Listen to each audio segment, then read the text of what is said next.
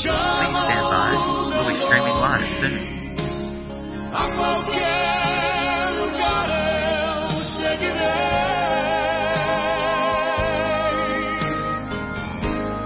Please stand by. We'll be streaming live soon.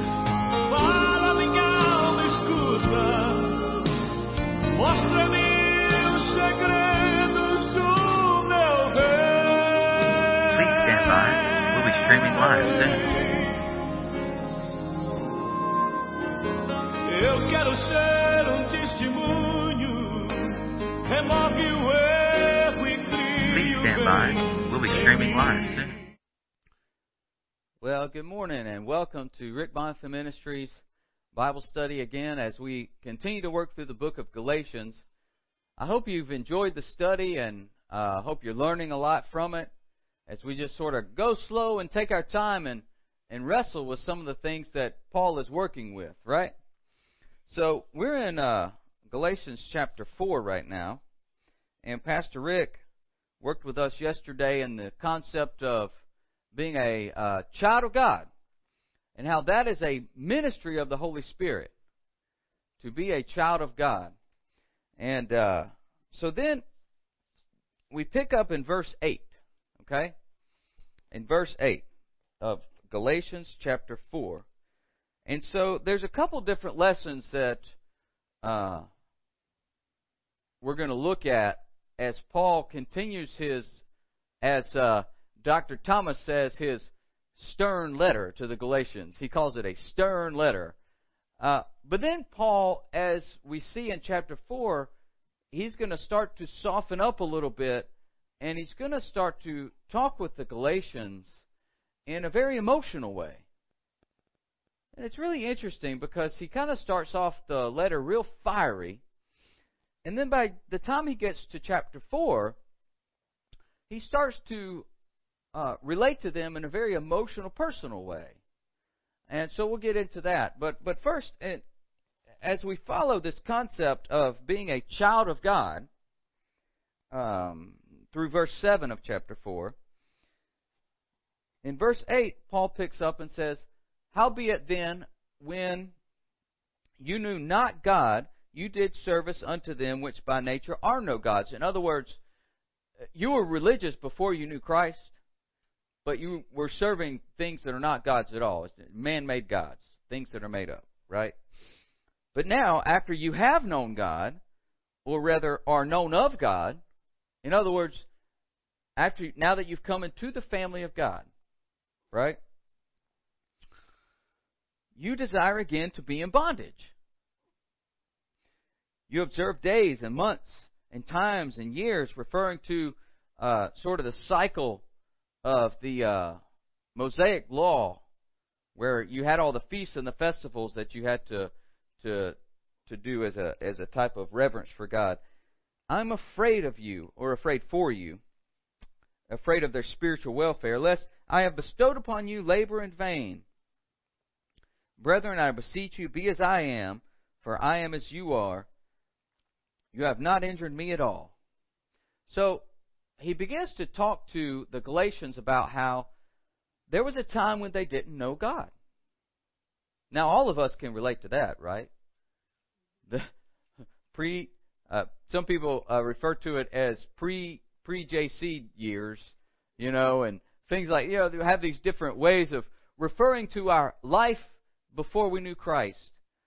And all of us is different.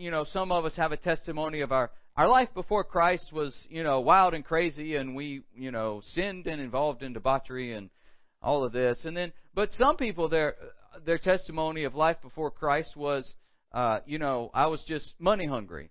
Some people, it's, I was full of legalism and rules and religiosity. So everybody's testimony about life before Christ is different. But once you come to know Christ, right, Paul is saying, why would you want to go back? That doesn't make any sense. To him, Paul is sitting there thinking about his life before Christ. The guy was full. Read the book of Acts. Chapters 7, 8, 9. Stephen was stoned. Paul standing there, happy about it. Beginning, chapter 9 talks about how Paul was just going around trying to imprison and kill. I mean, the guy was full of hate for Christians, and he was trying to eradicate them. That was Paul before he met Jesus Christ on the road to Damascus, right? And so he's thinking about that life, and he's thinking, Lord have mercy, I would never want to go back to that. I was so unhappy. I thought I was doing something that pleased God, but I was full of anger and bitterness and trying to kill people, and why would I want to go back to something like that, right? So he's really bewildered by these Galatians because he's saying, why would you want to go look for anything besides Jesus once you come into the family of God? And so he's talking to them about this. And so, you see, the Galatians are having to wrestle with what many Christians have to wrestle with.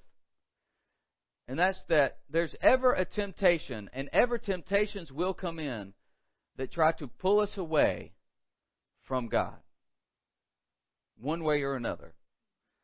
Either sins, and so, giving in, or legalism. Something will try to continuously pull us away from our first love, Jesus Christ. And so as Christians, we simply have to be aware of that. That is something that we're going to have to deal with in this world. And so we have to ask God to help us to be wise. As Paul is encouraging the Galatians here to think about, now wait a second, let's consider what was going on in your life. Okay, you were lost. You had no law, no connection to God at all. You lived as Gentiles, and I know, and the temptation for them is not to go back to that life necessarily, but to go to a life that's full of law. And to Paul, both of those do not lead to freedom in Christ. He actually covers this in more detail in the book of Romans. If you read Romans chapters 1 through 3, Paul lays out very clearly that both Gentiles and Jews were totally lost. And everybody needs Jesus. Right? So as he's talking to them about this, it's an important question to consider. Where do we stand in terms of Jesus? And are we dabbling in things that are pulling us away from Him? Whether it be law or whether it be sins of the past, are we giving some foot? Are we giving some ground to those things? And really, what do you believe? What are you serving? Because, see, that's what Paul asked them there. You did serve gods that were not gods, and now that you know God, you want to go back into a life of bondage, not necessarily to a life of bondage to sin, but bondage to law that doesn't bring life. Both are a type or a form of bondage here. Okay? Is that clear? Both are, so there's two sort of primary infiltrations that the devil uses to pull us away from Christ. One is try to get us into a life of sin, and one is a life in bondage to law that does not profit salvation at all. So what are you giving your attention to in life? Okay, now this is where I'm going. What gets your attention? What gets your time? Are you wasting your time with things that are worthless, that don't profit Christ at all? There's all kinds of people and voices. I mean, the information age, suddenly the world got small and just anybody could say anything, and there's just a flood of voices and information competing for your attention all the time right now. So more than ever, we have to decide, what are we going to give our attention to? What really deserves our attention? And honestly, I just want to say that if you're sort of getting into all that information and letting all those voices sort of rattle around in your head, some of them, you just got to turn them off. Because they're killing your mind, and you can't think clearly. It's disrupting your ability to see life from the perspective of God, because there's too many voices in your head. The media, the social media. So Paul is helping the Galatians to understand that really what they're about to go into is just another form of bondage.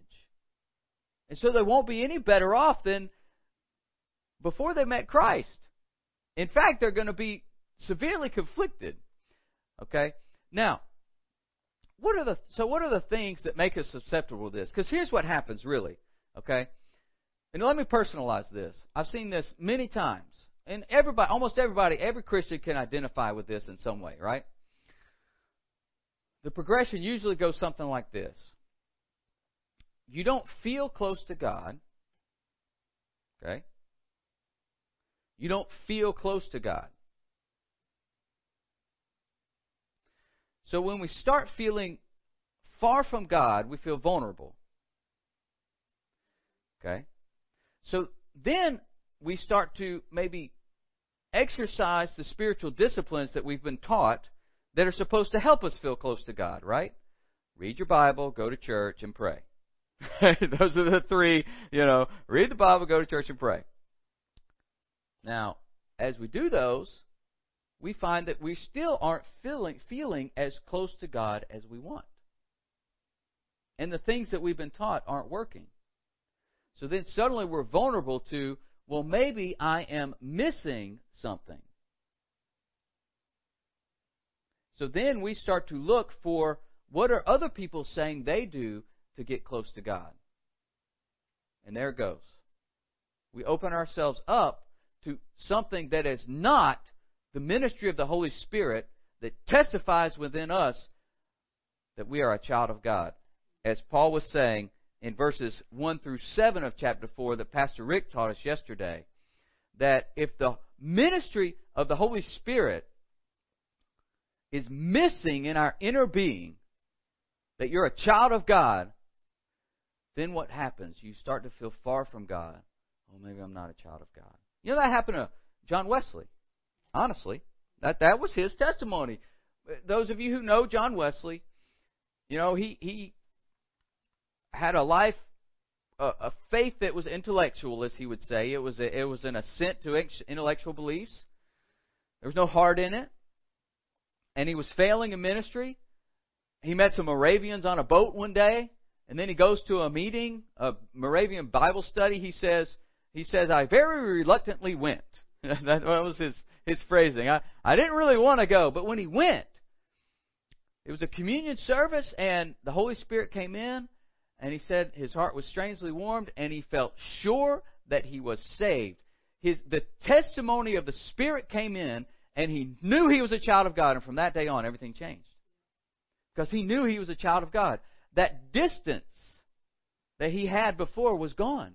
Now, he was close to God, and the Spirit was ministering to him, daily reminding him that he's a child of God, that Jesus died on the cross for his sins. Now, do you have that ministry of the Holy Spirit going on in your life right now? See, the Galatians were having a hard time going after this and going after that because they didn't feel close to God. Okay?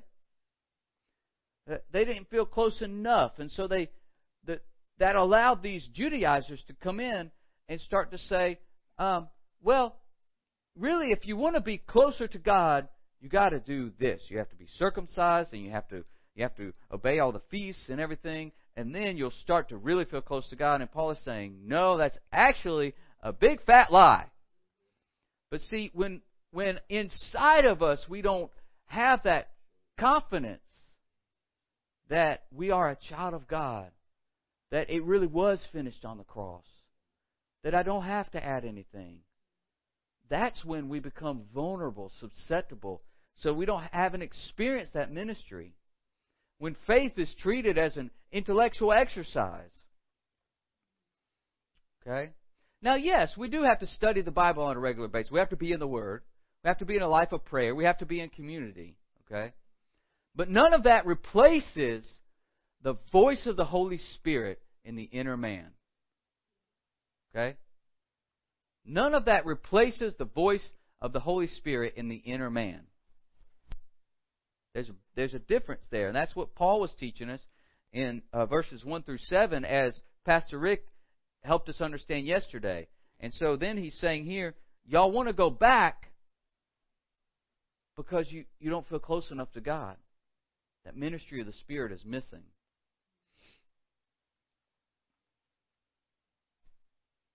Well, let's go on to the second one. Well, actually, before I move on, I think it's appropriate right now to stop for a second because, see, the Galatians were dealing with the idea of Jesus plus all these laws will get you saved. Okay? Jesus on the cross plus circumcision and whatever else will get you saved, which is a type of false doctrine. But there are other false doctrines that are out there. Paul had to deal with some of those too, and I thought, as a pastor, I thought it would be appropriate to sort of mention some of these false doctrines that are in the church today. Okay, and so as I kind of thought about them, I realized that there was a guy who kind of beat me to it, and which is great. And it's a guy that he has an article in Christianity Today, and he wrote a book about it too. His name is Erwin Outler or something like that, and so he highlights 5 specific ones, and you might could come up with some other ones, but I thought these 5 were pretty good. And so just as a pastoral exercise, I want you to be aware that these are in the church today, and we need to know what they are. First one, the gospel of permissive grace. The second one, the gospel of social justice. The gospel of New Age spirituality. There are many paths to God. The gospel of my sexual preference. And the gospel of interfaith dialogue. So let's just mention these real quick because I got to get to the last part. So the gospel of permissive grace essentially says that repentance is not essential. Okay?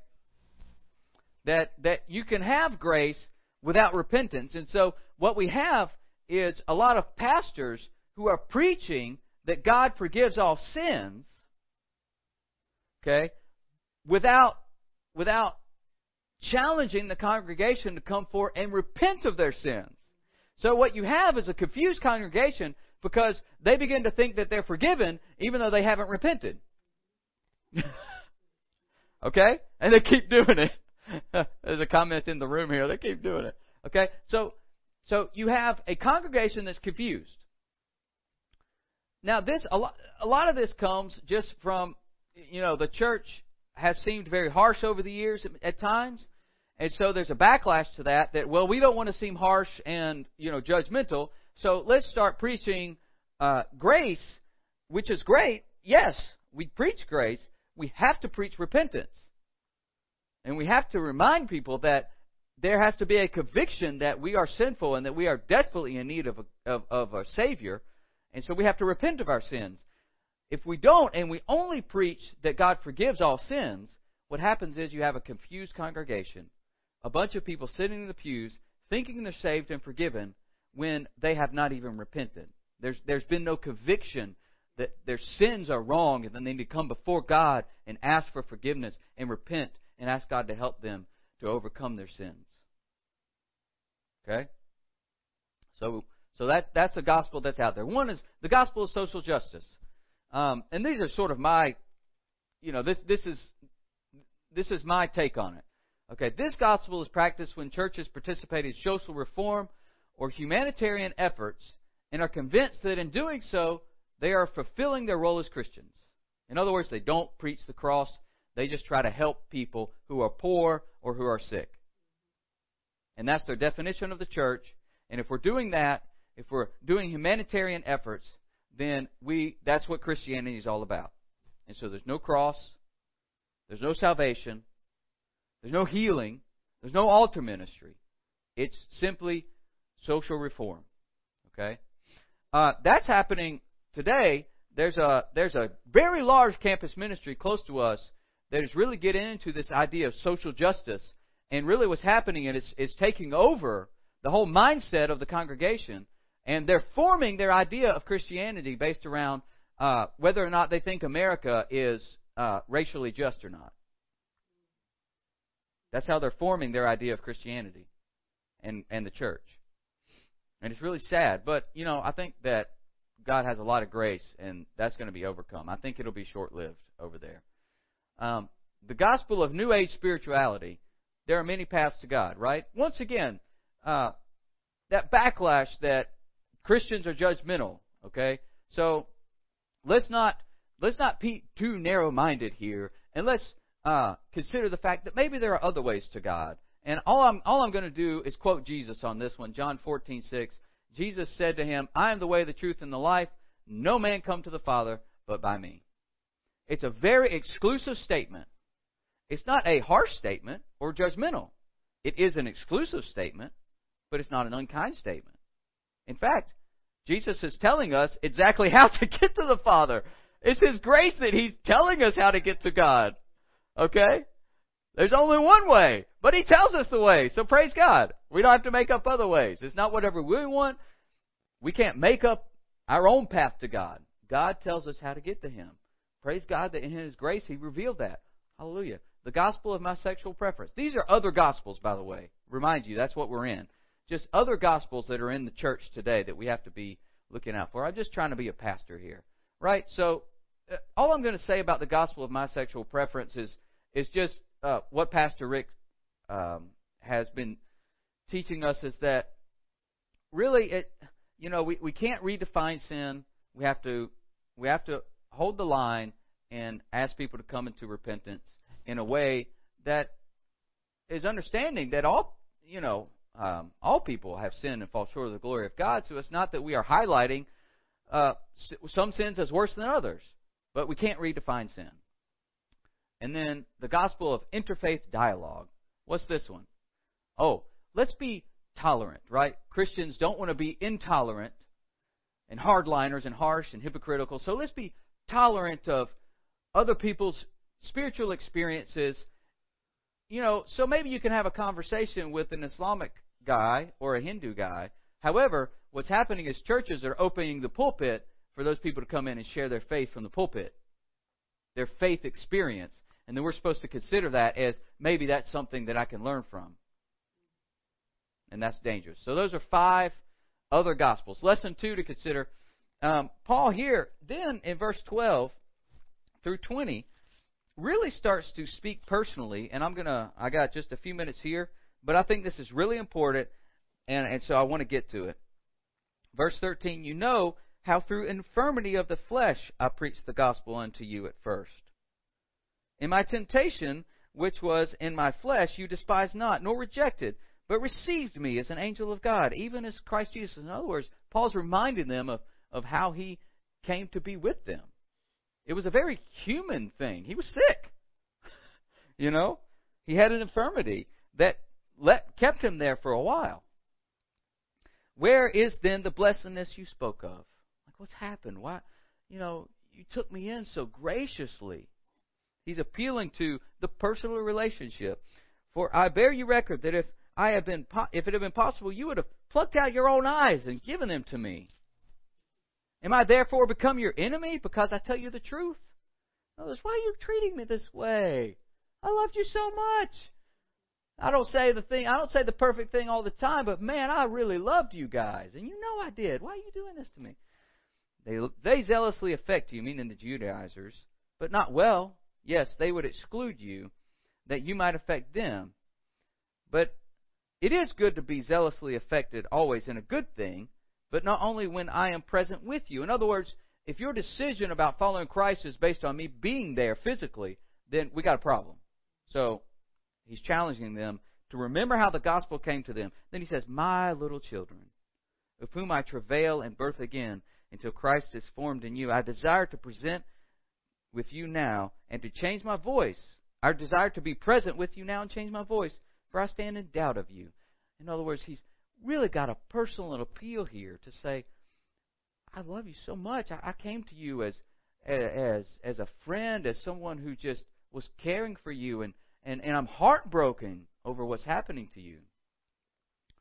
Now, what's the takeaway I want you to get from this as a as a believer? Well, it's this.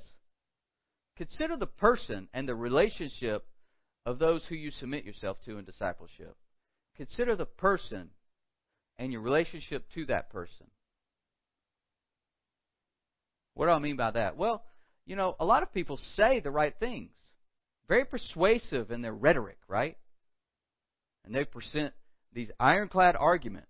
And they sound really good. But they might not be sent from God. They might not be sent from God.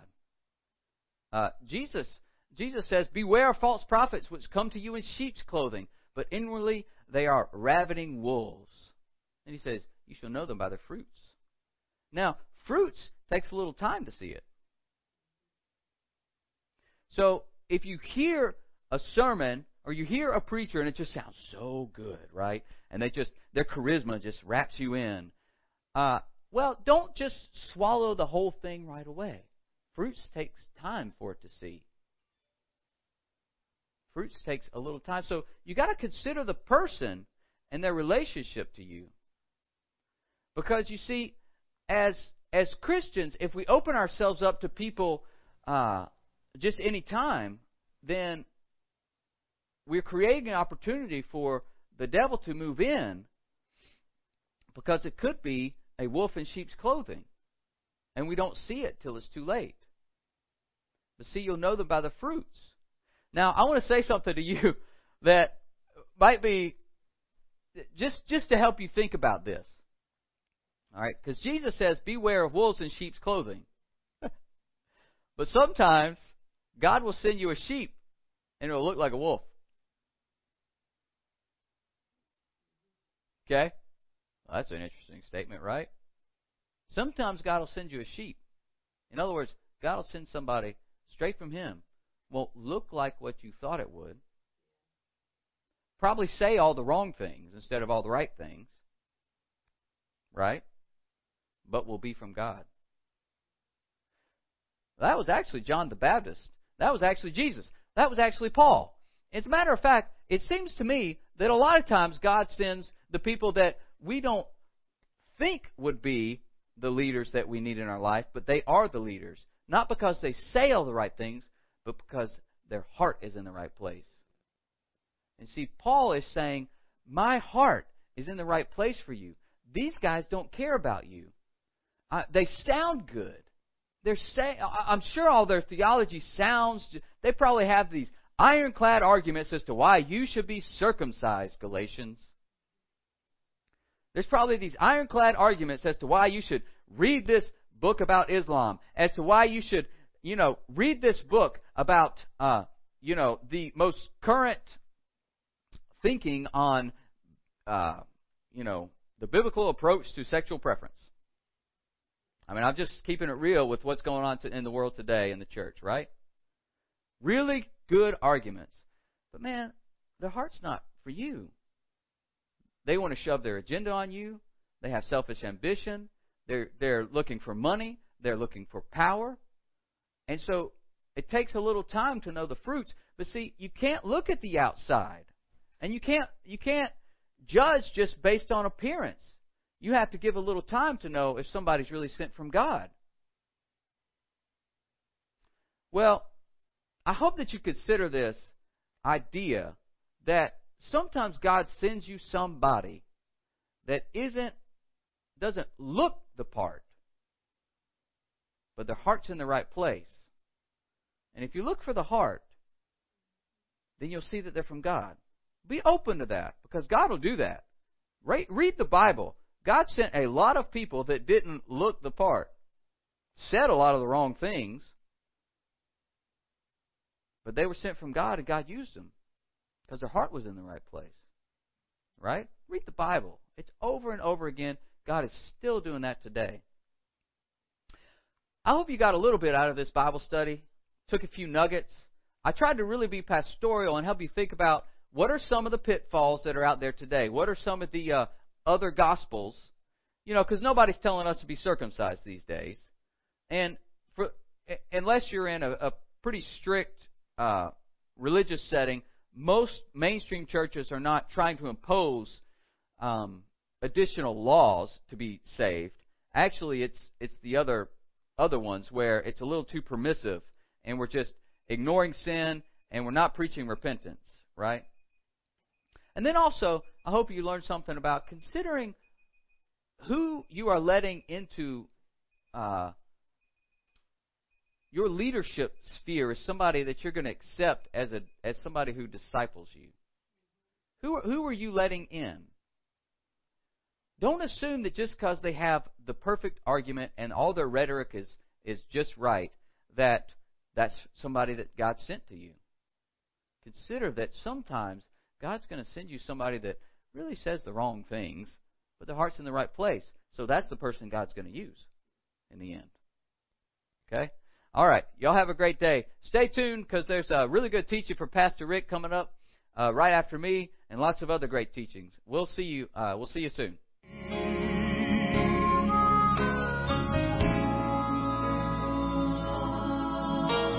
Estrela alva brilha em mim, brilha a luz que inunda o meu viver.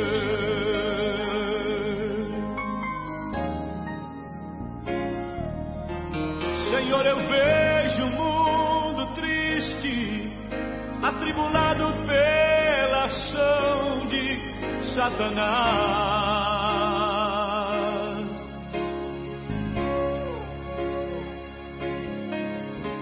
Clamando no escuro, correndo e olhando para trás.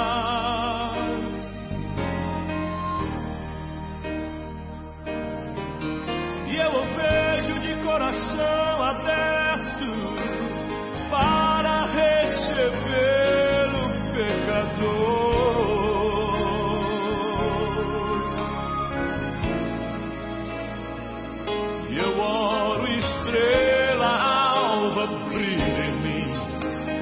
Brilha a luz que inunda o meu viver.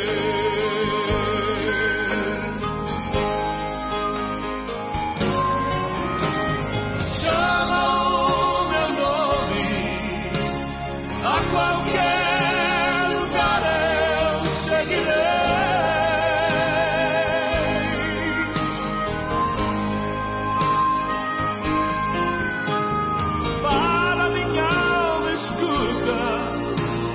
Mostra-me os segredos do meu rei.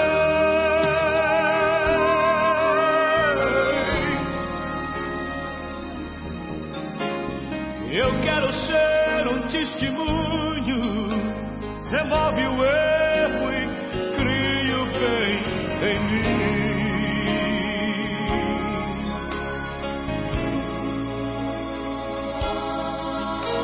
Estrela brilha em mim, brilha a luz que inunda o meu viver.